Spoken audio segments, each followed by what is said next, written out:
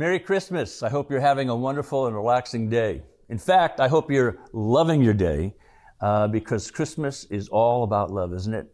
For God so loved the world that he gave his only son that he would never have us out of reach, that we would be with him now and forever. God sent Jesus into the world because he loves it. That's why Christmas is all about love. In fact, he made it very personal. Really, we discover that Jesus is God himself coming into the world because he loves it. And what does God do? He says, I love you. That's why we give gifts. Love motivates us, inspires us to give gifts in response to the gift that God has given to us. God's generosity inspires ours. Isn't that a great tradition? No matter how goofy or great, how silly or serious that gift is, it's an expression of love, whether the ones that we give to other people or that we receive from other people. Fantastic that that's the way God set it up. And we get to celebrate that every year. So thank you for being with me right now as we get to think for just a few moments here on this fantastic, wonderful celebration of God's arrival into the world. The Bible says it this way in Titus chapter 3, verses 4-7. When the kindness and love of God, our Savior, appeared, he saved us, not because of righteous things that we had done, but because of his mercy. He saved us through the washing of rebirth and renewal by the Holy Spirit, whom he poured out on us generously through Jesus Christ, our Savior, so that, having been justified by his grace, we might become heirs, having the hope of eternal life. This is a forever gift that God has given to us because he loves us so much.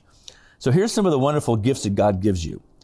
His unconditional love and grace. Your sins forgiven through Jesus' sacrificial death and resurrection. God being with you and for you, and you'll live with him forever. You're part of his new community encircling the entire world. You're more than your problems. You are more than your possessions. And in fact, you get to bless other people in Jesus' name as he blesses you. It's fantastic, isn't it? It's all about his love. So what can you say in receiving gifts like that? Well, thank you. I love it. Even if you're not sure about the gift, you're thankful for the gesture. So as you celebrate this day, here's my prayer for you.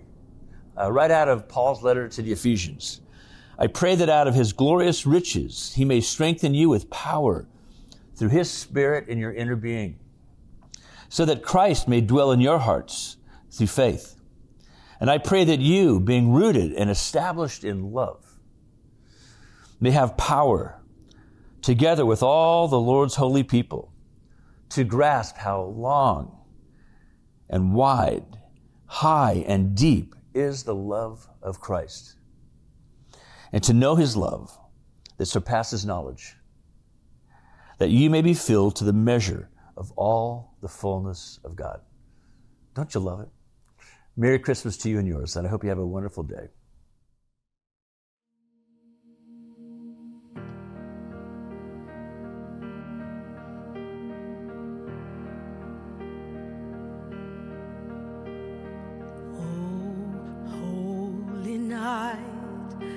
The stars are brightly shining. This is the night of our dear Savior's birth.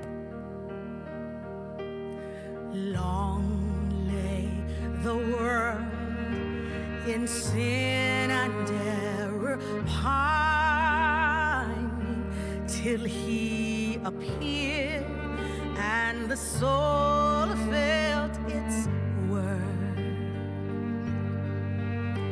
A thrill of hope, the weary world rejoices, for yonder breaks a new and glorious morn. Fall on your knees. Oh, hear the angels